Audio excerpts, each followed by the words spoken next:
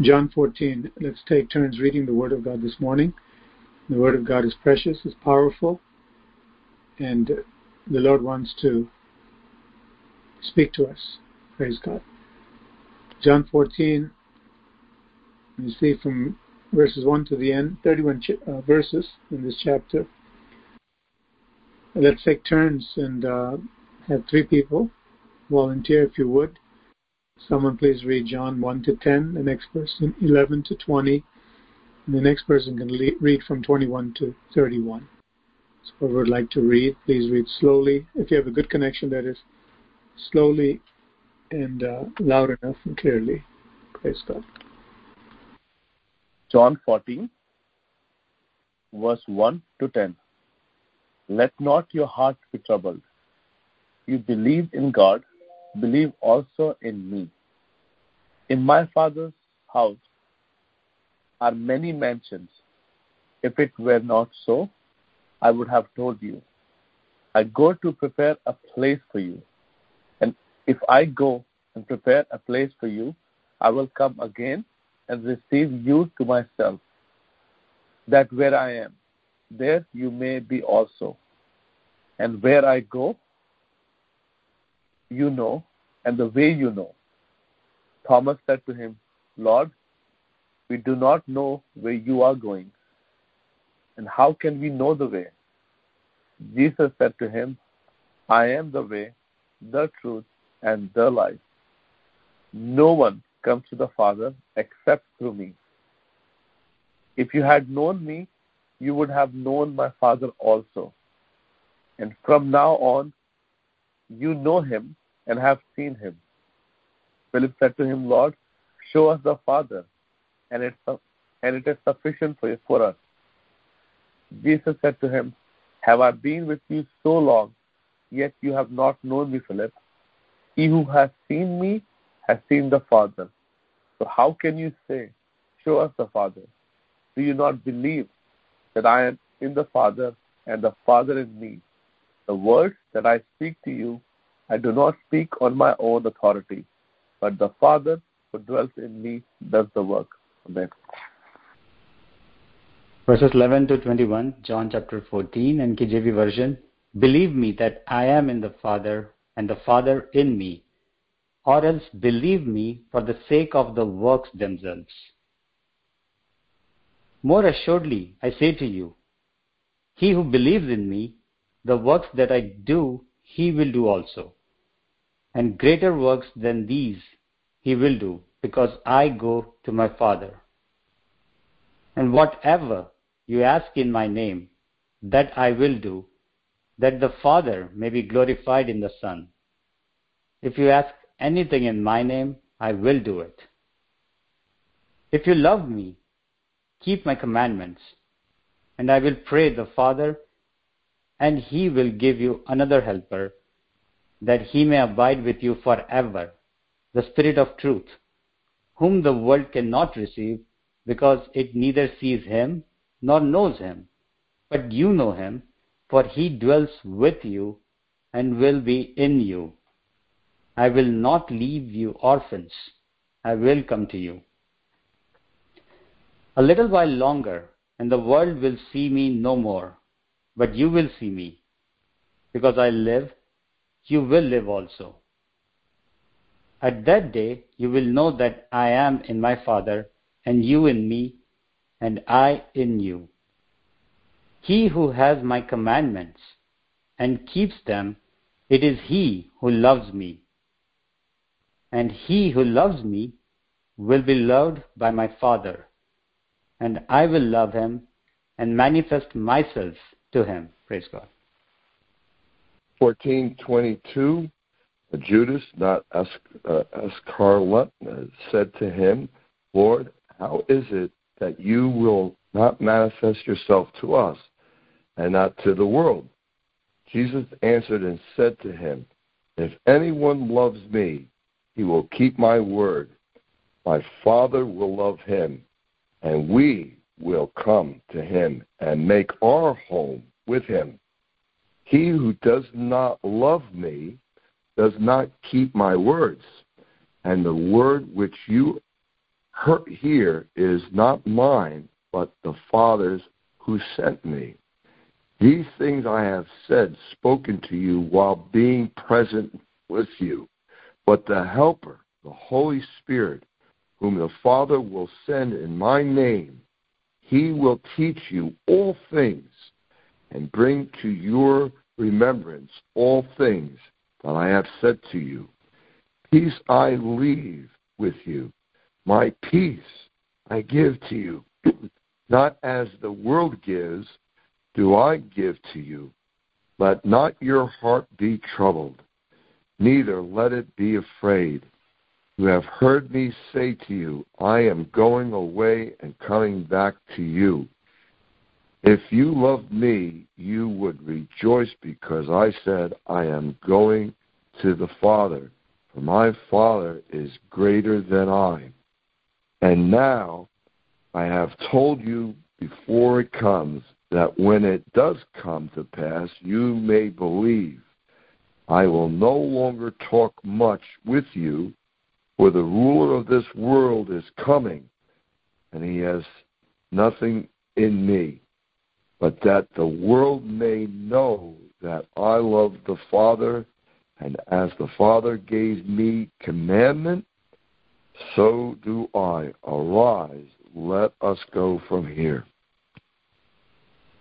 The Lord starts this conversation here, and the context is that trouble is on the horizon because of the upcoming crucifixion, all the trial that he's going to endure for us.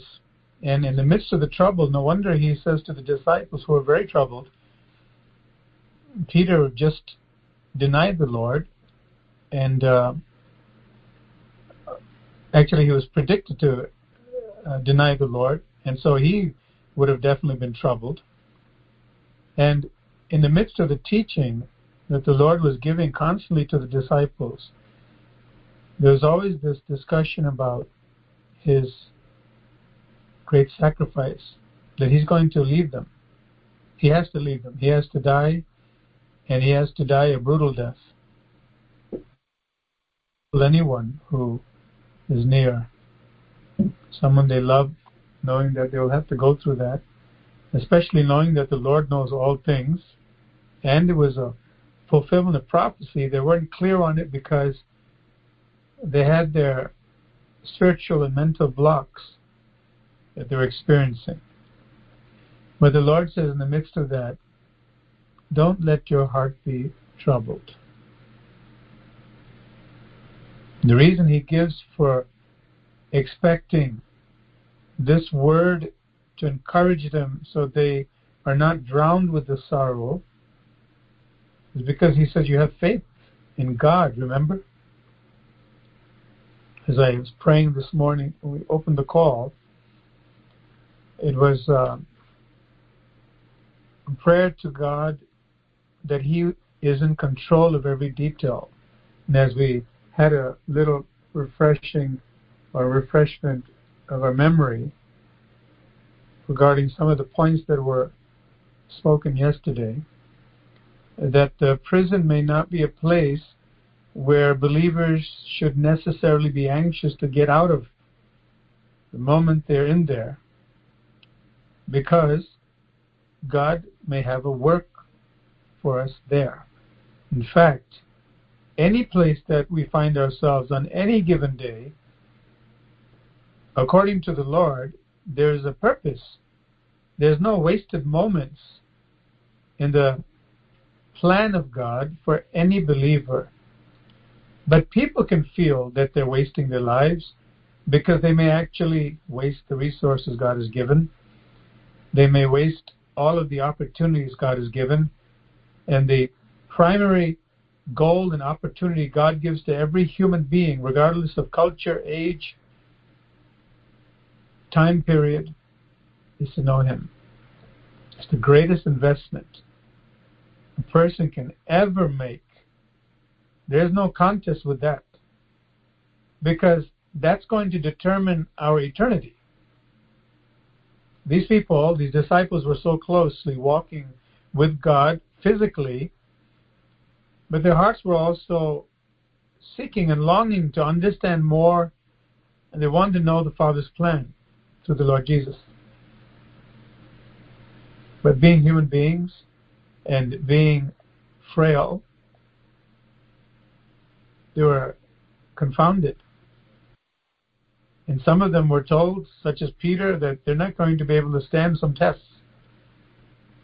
Not because the Lord willed it, or He predestined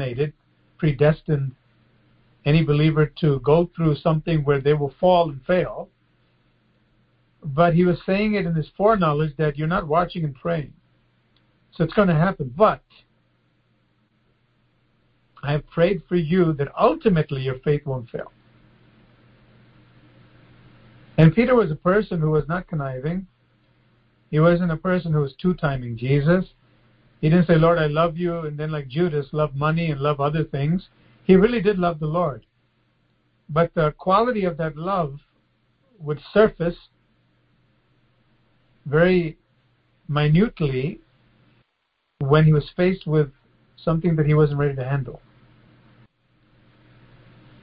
Just like in the garden, the Lord would say, pray that you don't enter into a snare, a trap from the devil. He's setting things up.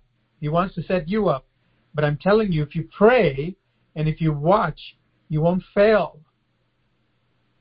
Do you recall the confidence you have experienced when you were forewarned and you were forearmed? Why? By being in the Word, by praying, by being taught how to watch and pray, and being with people who really love the Lord and who are striving to please Him in everything. And you see that dominion of the Holy Spirit in the life. There's an increase in every area. There's a takeover by heaven. Hallelujah. How does that feel? So liberating. We feel so light. Our burdens are lifted because we no longer have to strive to maintain our own deliverance all by ourselves. We just need to cooperate with what God has planned. These people are troubled for a variety of reasons. And our blessed Lord, who let that Apostle John lean upon his chest. Not a more endearing scene. I've said this before. And a father to a son, brother to a brother. To have that kind of affection. It wasn't merely gesture. There are people and cultures that have certain gestures where it'll be very endearing to look upon, but in the heart, it's not really the case. It's merely custom and ritual. Hugs and kisses and embraces and exchange of niceties, trying to make each other feel warm, and meanwhile there's a dagger behind the back. God have mercy. But it wasn't so with the Lord Jesus, nor with His disciples, except for that one who would betray Him. He had a kiss in the front, but a dagger behind his back waiting. For who? For Jesus Christ. Now, one of the things that the Lord impressed upon my heart in the past few days is how the Lord Jesus never singled out Judas until the appropriate time, that no one had a clue that this man was what he really was. Which means when the Lord said to the disciples, let not your heart be troubled, that He didn't come back by saying, except you, Judas. I know all about you. I know what you're going to do. You're going to have trouble. But I'm talking to the 11, not you. Every customary salutation, every embrace the Lord would have had with His disciples, every intimate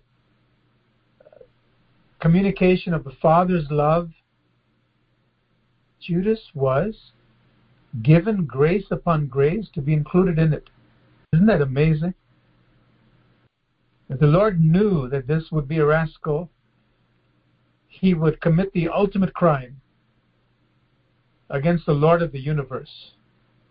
For money, because he was deceived.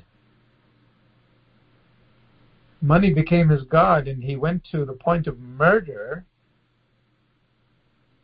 effectively speaking, even to the point of murdering the Lord. He knew that this was the Messiah. The Lord said unto my Lord, sit thou, or you sit at my right hand until I make your enemies your footstool.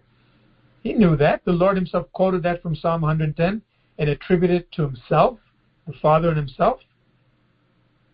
They could put one and one together and know that in Jesus, the man we're seeing here, dwells the fullness of the Godhead bodily. There's something eternal here. There's God in the flesh. And he's telling us he has a kingdom and nobody can stop it. Who can claim that except God? Who can say, I am the Father of one? We've seen all these things.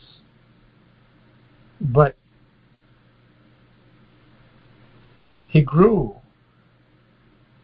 into the snake he became. He was not created a snake, but he became a snake because he allowed a lust, which is a strong desire, and made something his God. Jesus speaks to him. He speaks to him all along, included with the other 11. And what happens? Nobody could figure out. They had no clue. We have a snake in our midst. We have a traitor. We have a person here who's despicable. They might have struck him right there and maybe even felt the need to kill him if he's going to do this to the Lord. How dare you do this? You're sitting here, you're eating with us, you're pretending like you're very friendly and loving, a brother. You're going to crucify the Lord? The 11 might have pounced on him. But the betrayal and arrest came to be according to the prophecy. That's why the Lord said, the Son of Man is going to be betrayed. It's prophesied. But woe to the man by whom he's betrayed. It's better for that man if he was never born. Sometimes we can feel like that. There are various reasons why believers, real believers, genuinely born-again people can feel, I'd probably be better off dead. I'm not talking about people who are not saved or backslidden only. But believers can have the temptation because there's a feeling of worthlessness, a failing, trying so hard, and I can't seem to absorb everything, God, and I can't seem to run fast enough to achieve the standards and milestones that I think you want me to.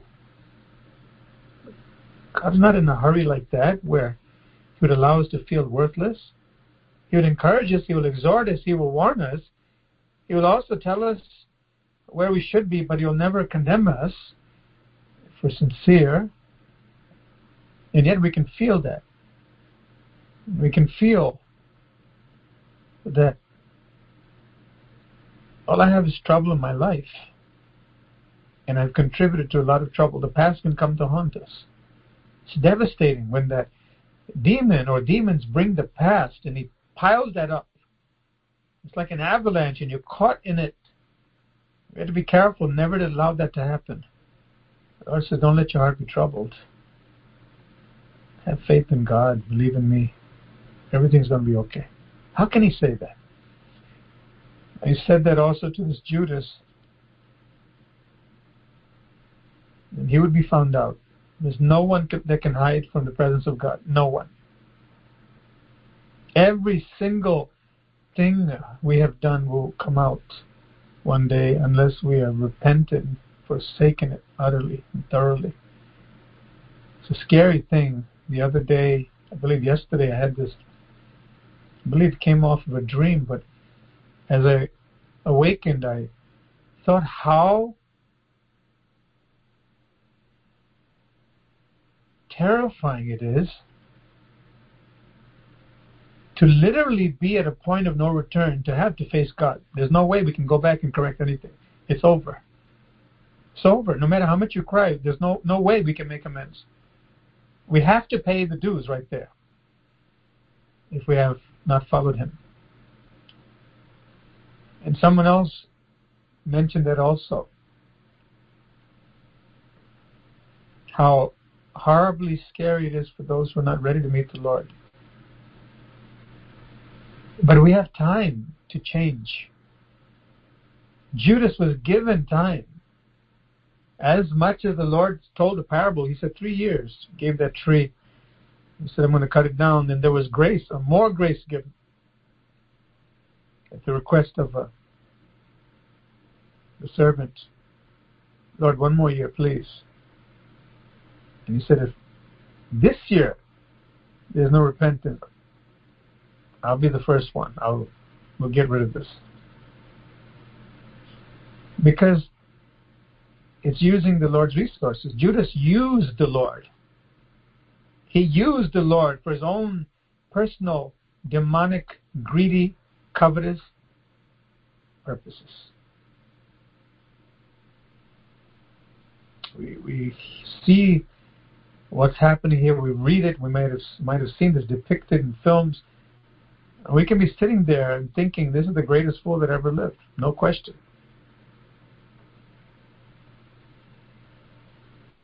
What if the tables are turned on us? We have to investigate whether we have actually wasted the Lord's resources. We can feel very down about it if we're really honest. And we've done it. And yet the Lord says, if he can save to Judas and have grace even to the last second, even when he comes in the garden to say, friend, are you betraying the Son of Man with a kiss? Becoming all friendly? He didn't say, you snake. Now your true colors come out. Hey, Peter, John, I want everybody to know. He didn't go off on that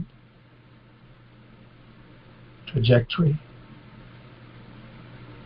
Everything came up because now the disciples saw, oh, look at this. Imagine the shock on their faces.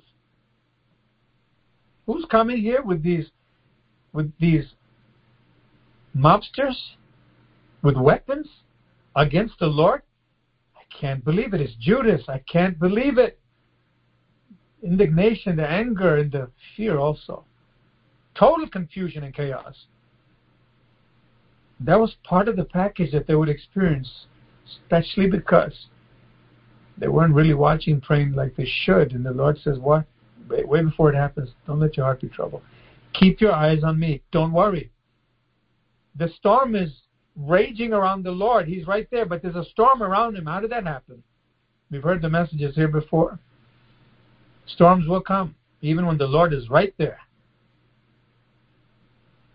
The Lord has promised it won't overcome us if we have our eyes upon him. Hallelujah. The Lord says, don't let your heart be troubled. And he follows that up with, not only have faith in me, but he says, I'm going somewhere because we're going to live forever. Don't worry, don't worry, don't worry. Don't worry, it's going to turn out well. I'm going to prepare a place for you. It's not going to be like a luxury apartment somewhere in a rich neighborhood in Manhattan. It's not going to be some mansion somewhere. It's going to be part of a place called the New Jerusalem that's going to be somewhere from 1,400 to 1,500 miles square. And it's going to have a height, the same measurement, quite literally compared to the earth that we know now. It's going to go into space with such a volume and dimensions that can house every human being that has ever lived and that will ever live. In my Father's house, no wonder the song goes, the children sing, there's room for me. Hallelujah. God, who's the God of the universe, is in a predicament here, going to get arrested, going to be crucified. And yet, He's bringing everything into perspective, how desperately we need that. I thank God that He always brings me to the right perspective when I look to Him when there's chaos around, when there are problems and troubles. When I just look to Him and I say, Lord, please help me to understand what I'm supposed to do, how I'm supposed to understand what's happening. Oh God, I need understanding, Lord. I need to look beyond what my eyes can see because I don't see everything you do. And here the Lord is going from point A to point B, covering eternity. You're caught in a situation now. Don't worry. Don't be heavy in your heart. Look to me. You believe in God, believe in me. He jumps right into eternity. In my Father's house are many mansions or rooms or dwellings. And if it wasn't the case, I would have told you. He's telling them, persuading them, there really is a house. It's my Father's house. There really are places for you. Each of you have an apartment there, dwelling place there. It has your name on it. I'm going to prepare it for you. Everything's going to be ready for move-in. When time ends, I come back. And if I go and prepare a place for you, I will come again and receive you to myself. It's going into great detail to assure them there is a place. Yeah, we have trouble now. I'm taking you beyond this right now. Don't worry. God is in control. I'm taking you to a place, special place I'm preparing for you. You're going to live with me forever. And if I'm going to prepare the place, of course, I'm going to come back for you so you can be with me. I'm going to receive you. I'm going to welcome you. It's going to be a reunion. Hallelujah. That where I am, you'll be also. And where I go, you know. And the way you know. He expected them to understand I came from the Father and I'm going back to the Father. Thomas steps forward and says, Lord, we don't know where you're going, and how can we know the way? Sometimes we ask the Lord that question. Lord, I don't understand where this is leading to. I have no understanding, Lord. Please help me. Ultimately, all we need to hear is, the Lord is the way. He's in control, and He is the way. He knows the way, He is the way. Jesus said to him, I am the way, the truth, and the life. No one comes to the Father except through me. Backing up again to verses 1 to 3. As I was hearing the gospel read, this chapter 14, immediately the question came up, how much do you and I think about heaven after all? Someone says, well, I have a lot of life to live here. I do think about heaven, but not often. If that's the case, the truth is, we're not as close to God as we think we are. Because a person that is in intimate communion with the Lord will be looking forward eagerly to the Lord's return, number one, and to the place that He said He will take us to be with Him forever. We'll be conscious of the fact that every day I'm getting closer to heaven. Hallelujah. Every decision I make, every choice, every step is another step toward reunion with my Lord. Physically.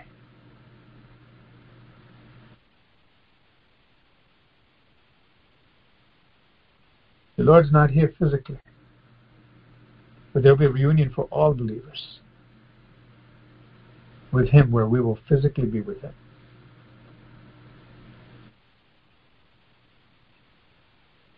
And in this troublesome time, the Lord takes great patience, or great length, I should say, with great patience, again, to explain. He's going to be arrested soon. But He explains so wonderfully, so caringly. If you had known me you would have known my Father also. And from now on, you know him and have seen him. So after 3.5 years or so, how would you like to hear that statement? Now, this is not the same statement at the end of Matthew chapter 7, where the Lord would say to those people who were hucksters, those people who were con artists, those people who were hypocrites. They had their season in the limelight in Christianity. They may have even ministered, indeed, to come boldly to claim that they saw miracles happen. The Lord didn't deny that. But he said, but you as a person, I really don't know you. You could have been on the street where I was. And so they'll say. But he'll say, but I don't know you. Because they weren't sincere. They were very deceptive and self-seeking.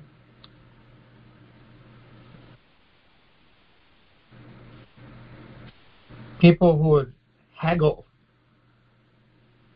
and argue and wrangle over merchandise and money, and that's the thrill of their lives. All about me and all about what I can get in my pocket. The Lord said, you can't serve me in money. To those people, he will say those dreadful words, depart from me, you lawbreaker, you lawless one, worker of iniquity. But here it's not the same tone at all. He says to Thomas, as well as Philip and others,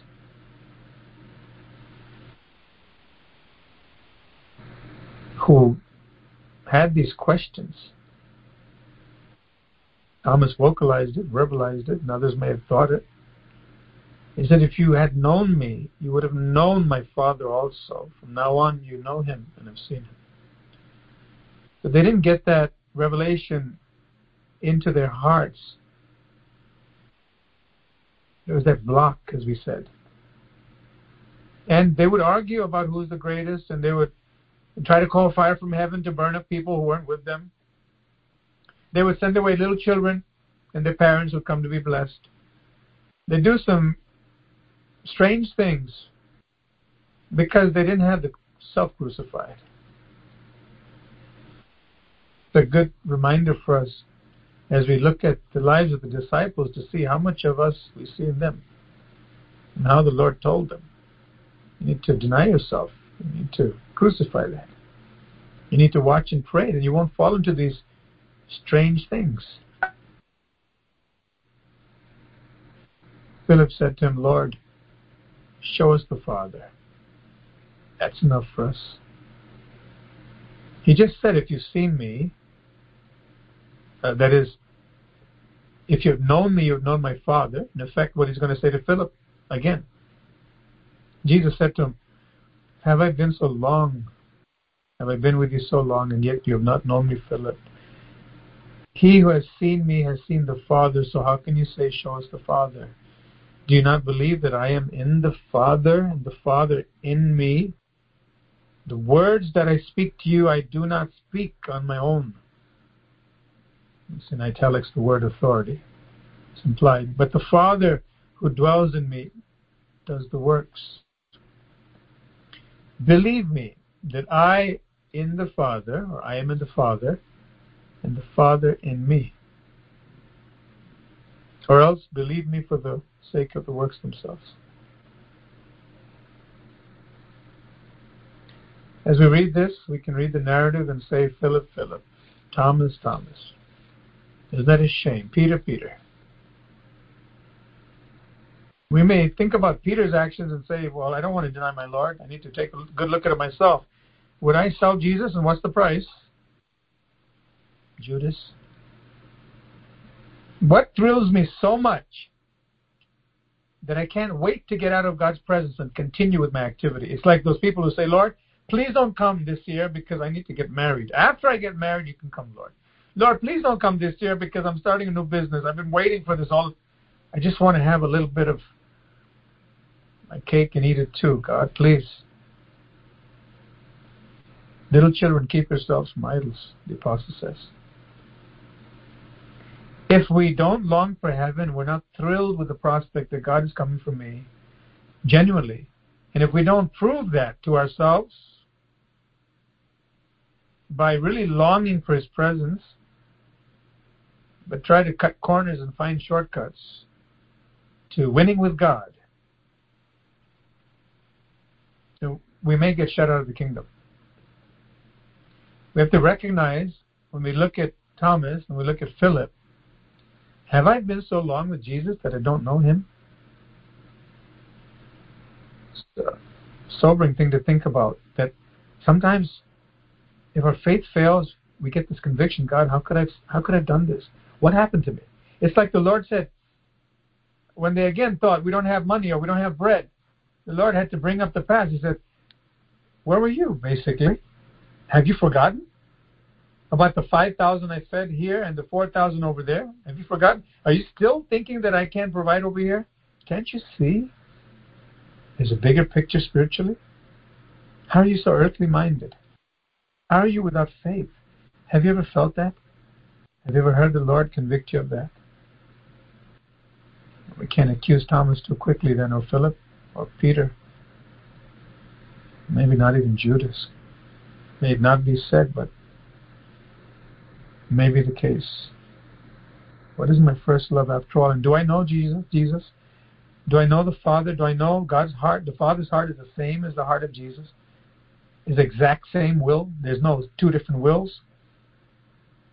The human Jesus, the human side of God becoming flesh, had that human element,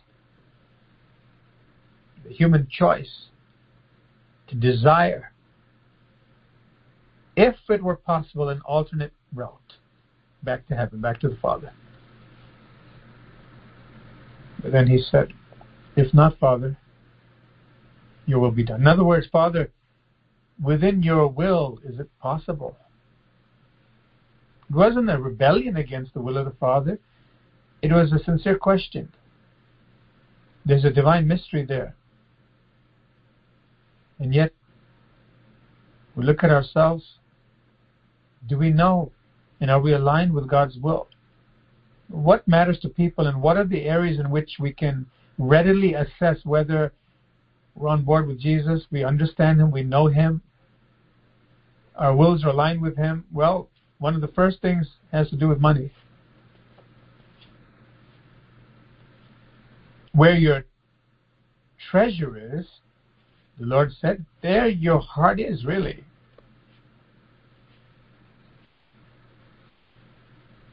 Pleasure. What gives me pleasure? For some people it's golf. And there's nothing wrong with that. God gives us all things richly to enjoy, the scriptures say. All things. We can enjoy the sunshine, we can enjoy the beach, we can enjoy golf, we can enjoy conversation. God doesn't forbid us to go to restaurants. There's no prohibition. However, not only moderation, but also we need to be good stewards of what God gives us. And the priority must be for God's glory, for the expansion of His kingdom first. And same thing with relationships. If ever human relationships take the place of God, then we don't really know God. But we're attracted to Him. We're truly in love with Him. And He becomes our first love when we understand who He really is, His nature. It's a little bit sad to see at this stage that the Lord had to say these things. We have to feel that. How it would have been a source of grief for Him. That He had to say, Philip, have I been so... Thomas just said this. Now you're saying this, Philip? What's going on? Have I been so long with you? You don't know me? I would say, as we read this, to do a self-check and say, Lord, do I really know you? Have I trusted you? Lord, have I given everything up, treating it as trinkets compared to treasure from heaven? Lord, there's nothing I would rather have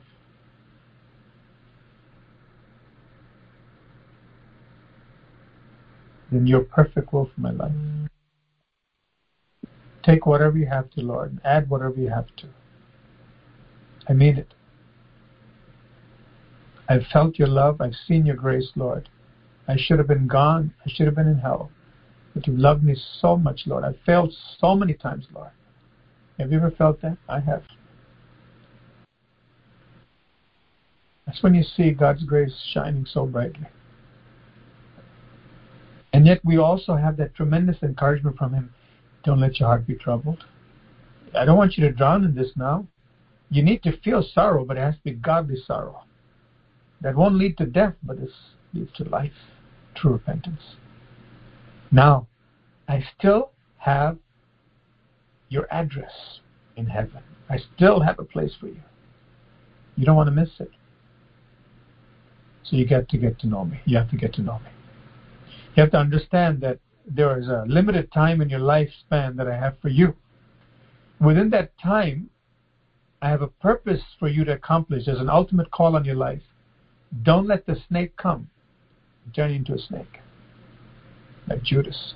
It's written in the book of Acts that Judas fell from his position by transgression. God didn't make him like a prodigal son with the pigsty. No.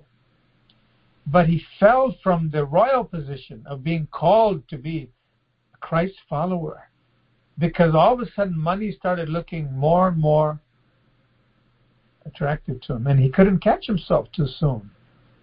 He didn't say, Lord, something's wrong. God, Jesus, can I talk to you? Like Nicodemus. Lord, I've been feeling this. I know you know about it, Lord, but I can't seem to shake this, Lord. I know you just said, I heard you preaching, you can't serve God and money. Lord, I'm feeling this strange pull toward money. God have mercy. Help me, Lord. I don't want to die and go to hell. He didn't do that. The greed made him more of a fool to actually convince himself that Jesus probably doesn't know. And that's the fear that can come when God gives a dream, when He gives a warning, when we read the scriptures, or we have a thought that heaven downloads somewhere. We could be doing something totally different from a spiritual activity, totally in a routine. And all of a sudden, God speaks to us. We're aware all of a sudden, my God, I don't think I'm ready to meet Him. And there's a wonderful sobriety that takes over, and we really start to talk to God like we should. There's a trembling, and there's a faith also that develops that my Father will accept me when I go to Him. Lord, I want to be in heaven. Heaven is a wonderful place, filled with glory and grace. I want to see my Savior's face because heaven is a wonderful place. I want to go there. When we're in trouble, whatever trouble it is, whether our car is stuck somewhere, whether we're in financial trouble, whether we have relationship troubles, these things that can really destroy life, where we feel like the walking dead, living dead. Nothing can cheer us up. We can smile on the outside and get through the day, maybe convince other people and try to convince ourselves, but at the end of the day, it's painful because there's a cloud hanging over us. Depression and condemnation. How do I get myself in this again? How did this happen? But we may be looking at other people that we love, and they're going through trouble, and we're thinking, Lord, what's going on? God, what's going on? Why? The Lord says, don't let your heart be troubled. Keep your eyes on me. I want to give you the ultimate. We're going to live together one day. I have a special place. There's a literal compartment, a house, a mansion, a dwelling place within the Father's house, as I mentioned, 1,400 miles high from the ground of the earth. Foursquare can house all of humanity. And God doesn't do anything small. We know that. We're going to have a fairly good size house up there within the Father's house. The Lord actually introduces this when there's trouble. It's a growth in the Christian's heart and life when we're able to think like God, and God tells us, whatever you're facing, look beyond it to me. I'm in heaven right now, seated at the right hand of my Father and your Father. I'm coming back for you. Everything will be okay. That's what God is saying to them. Even after he says to Peter, you're going to deny me. Peter, everything's going to be okay. Because he knew Peter's heart. And as I mentioned, Judas was included many times when the Lord said promises and good things. And yet, there will be a time in which everything will come out in the open.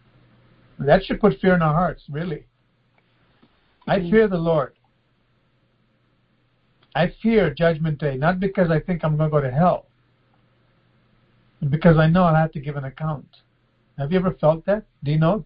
The Apostle Paul, this apostle of grace, said that. He said we must all, he includes himself, we must all appear before the Lord on that day. That means that because Jesus died on the cross, and because he gave his life for us on the cross, and his blood covers all our sins, still, I should say, it doesn't mean that our actions won't be scrutinized on that day. Because after we got born again, the Lord will want to know every deed that we did and how we handled things. What can it mean? Someone please tell me. You don't have to unmute, but I would ask that question to anyone who has this faulty understanding, misinterpretation, as I've heard a number of people, commentaries and commentators and Bible teachers and pastors. Oh, no. This is the bema seat of Jesus, and when we appear before him, there's not going to be a thing mentioned about anything because his blood is going to cover all. We're just going to go there for the rewards. That's not what the Bible says. And not everybody is going to get rewards.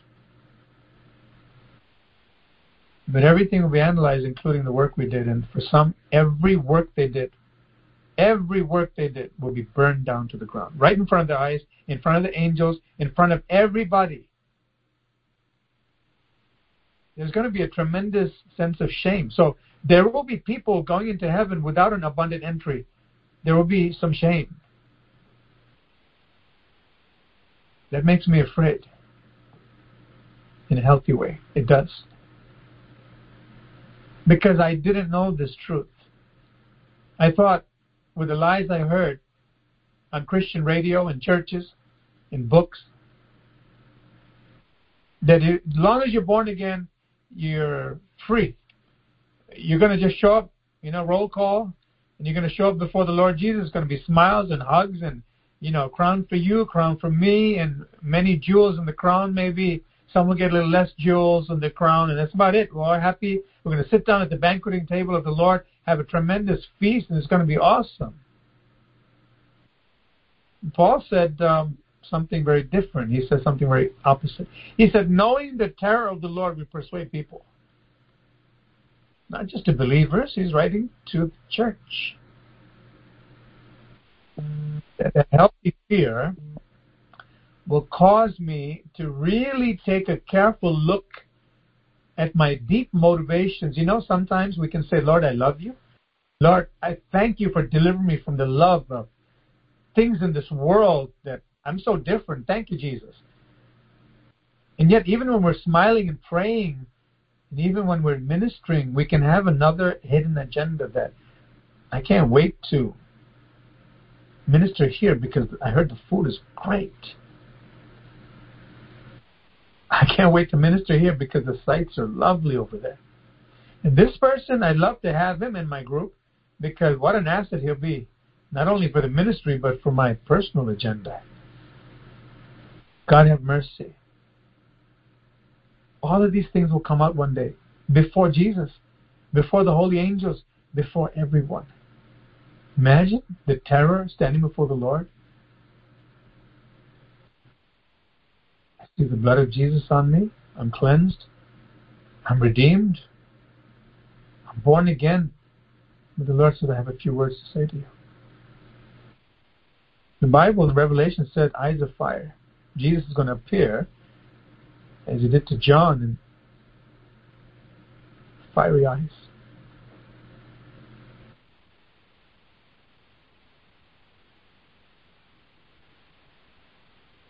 And to hear the Lord say, you didn't do right over here. It's not just, let's say, a pastor calling a congregant and saying, you didn't do right here, which should cause trembling, first of all. Or a pastor called to another older servant of God who is training the younger servant of God. It's even more than a child to the parent, more than a student to the principal's office, more than an offender seeking a presidential pardon and some harsh words are given, not only denied, but really put to shame before the nation for even trying to get a pardon because of insincerity and violations after that initial crime. We're talking about standing before my God, Jesus Christ. There's no escape. There are no headphones that I can put, muffle that sound. The one whose sound voice is like many waters, and also like a trumpet, also like thunder. Moses was so close to God, but he said, I'm exceedingly afraid, I'm shaking, when he went on Mount Sinai. Why didn't God keep him from doing that or experiencing that? Why didn't Abraham not have that terror when that darkness came over and God was communicating something to him? Because he's God. His nature communicates awesomeness and fear. But the believer has that fear and that trembling in the context of love, and yet there is that trembling. No question. Especially on that judgment day.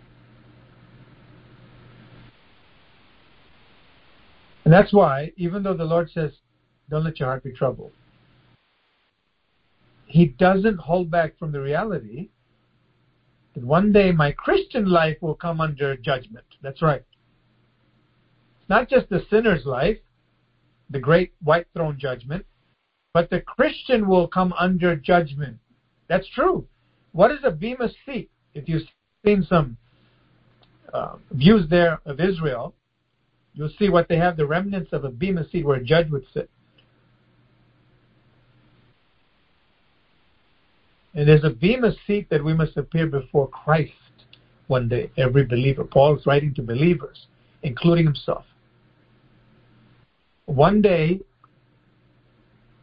my Christian life will be reviewed. The pre-Christian life is already taken care of. Hallelujah.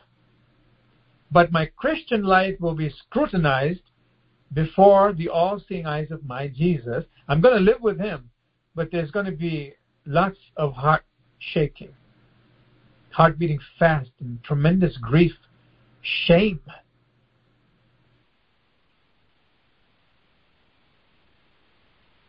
What else can we experience if, according to 1 Corinthians 3, if my entire service for the Lord is burnt up in front of my eyes? Not going to be joy and high fives and, well, I thank God I made it.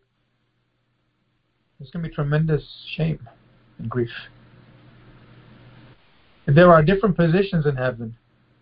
The disciples argued about who will be number one.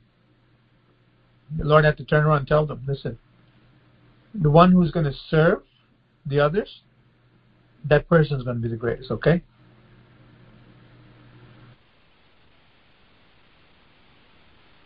Well, the import of this morning's message is not only comfort from the Lord,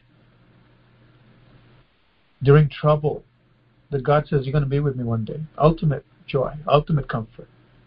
Just to even hear that from the Lord. And he says that not only to the disciples, but to us. Whatever trouble you're facing, don't worry. You're going to end well. If you do what? Believe me. That's what he says. You believe in God? He's there in the flesh in front of them. He says, believe in me also.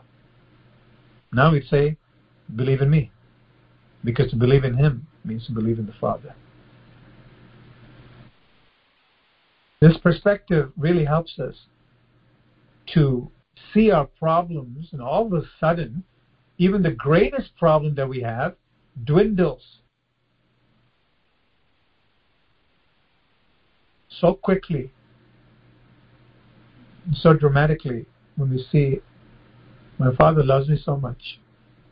I don't understand what's going on with my health. I don't understand what's going on with my relationships.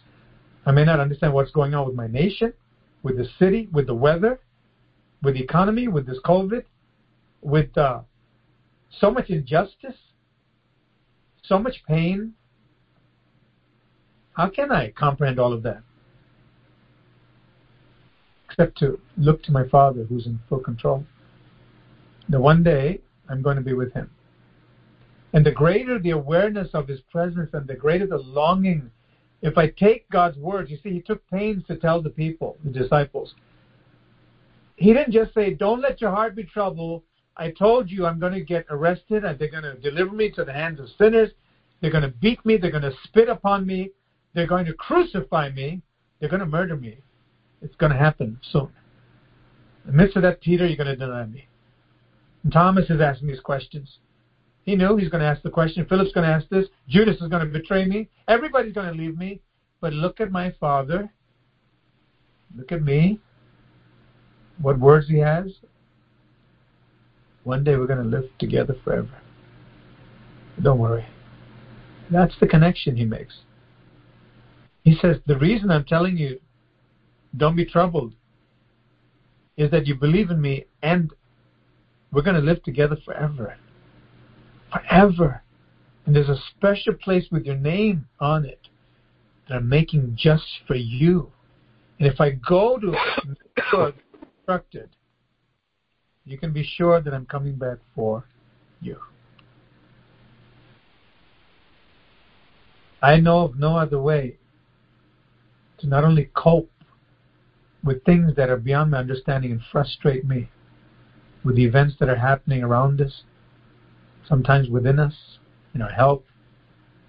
We can just be led by the devil into despair land. Not that I have that all the time, but we can be tempted. But we learn how to overcome that by trusting in the Lord. Look to him. And when I look to the ultimate, that I'm going to be with the Lord, after all, nothing matters. If I'm going to be with him and he's got a place for me, and he's coming back for me, he's saying these words to me to reassure me that he really loves me and nothing can separate me from his love. That's the strongest comfort and assurance and security any human being can have. We must have that. We must encourage one another that we're going to heaven. We're going to not only be together with each other, but we're going to be with our Savior forever. It's a wonderful place. Hallelujah.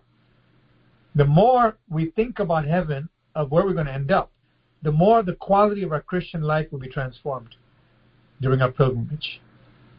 That's why the Bible says, he that hath this hope in him cleanses and washes and purifies himself. That hope must become real and it must consume us.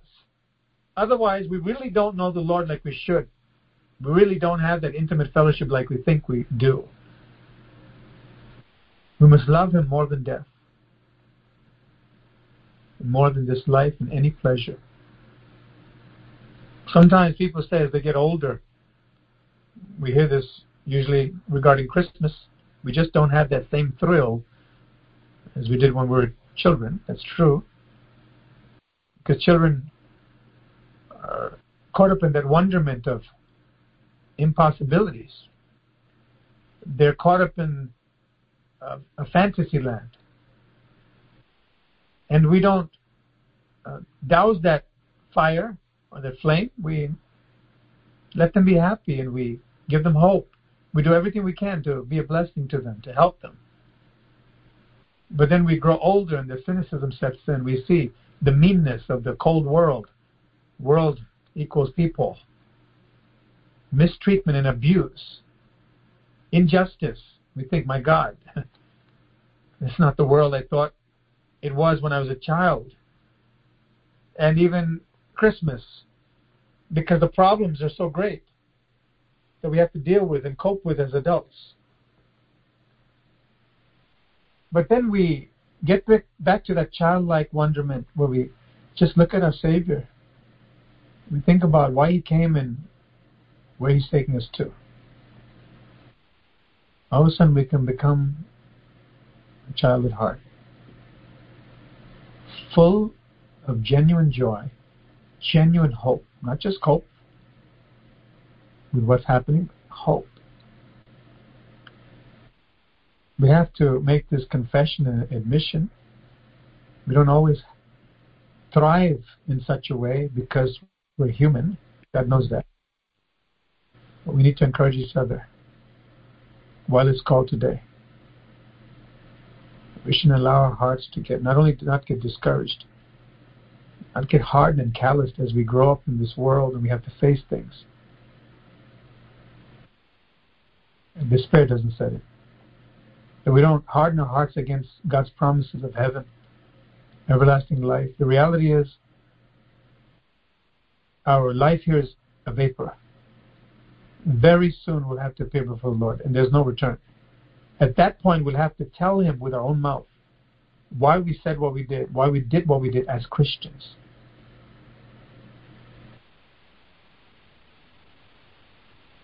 But today we can decide and say, Lord,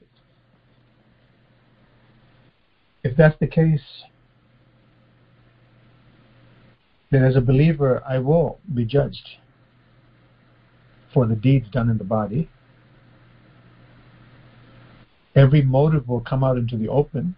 Things that I can hide now from people will not be hidden from people either on that day. Everybody will know. Especially the Lord will bring it out of our own mouths. Then I'm going to be extremely careful of what I allow myself to think, because that's where it all starts. The actions and words, we know, come from what's going on in the heart and mind.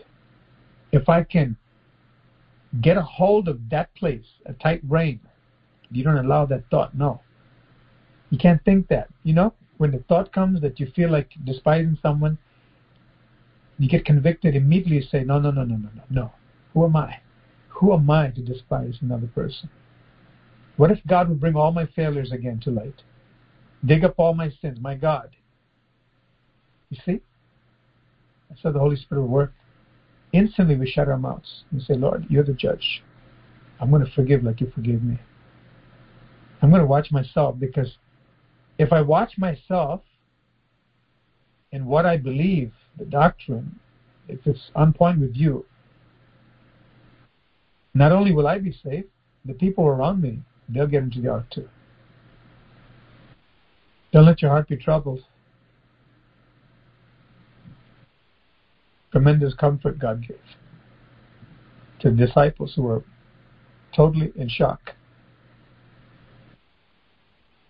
He would not only say, I've overcome the world, be of good cheer, I've overcome the world, but he actually says, in the moment of his trial,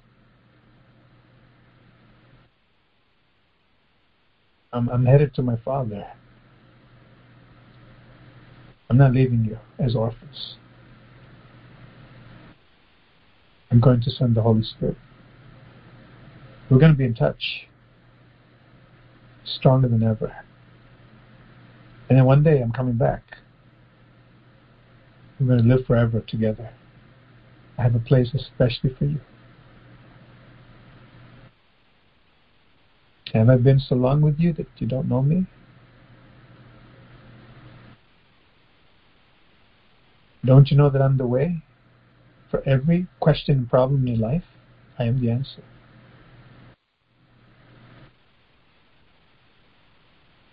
At the same time, you need to do something too. Yield to this hope. Let it grow in you and consume you. I'm going to be with my Father one day. I'm going to be with the Lord Jesus. He has a real place for me. More real than the apartment or house I live in now. More real. And that's where I'm going to live, not for 5, 10, 15, 30, 40 years. Eons and eons. Ages and ages. Worlds without end.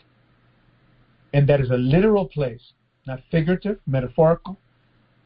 1,400 miles or so square, where all of humanity that's been washed by the blood of Jesus will live together in ultimate harmony, with tremendous activity, heavenly wonders. And as the Bible says, in the ages to come, He will lavish His riches upon us. Who wouldn't like to be rich like that? At the same time, He says, before that entry, I have to review your life. Based on that, you will gain or lose the quality of life and position in heaven. How sobering that is. But how good it is, as we often say, for the child who says, "Is the test coming?" The child is keen every day, being that sober person and having these things. They take notes and they remind themselves. They put their reminders or sticky notes here and there. I'm going to be with the Lord. I'm going to be with the Lord. Yes, that's how it is. As simple as that. To remind myself, I'm going to end up with the Lord. I'm going to end up with the Lord. There's a mansion there. I'm going to be with Him. He's more real than what I see now. We have to talk to ourselves.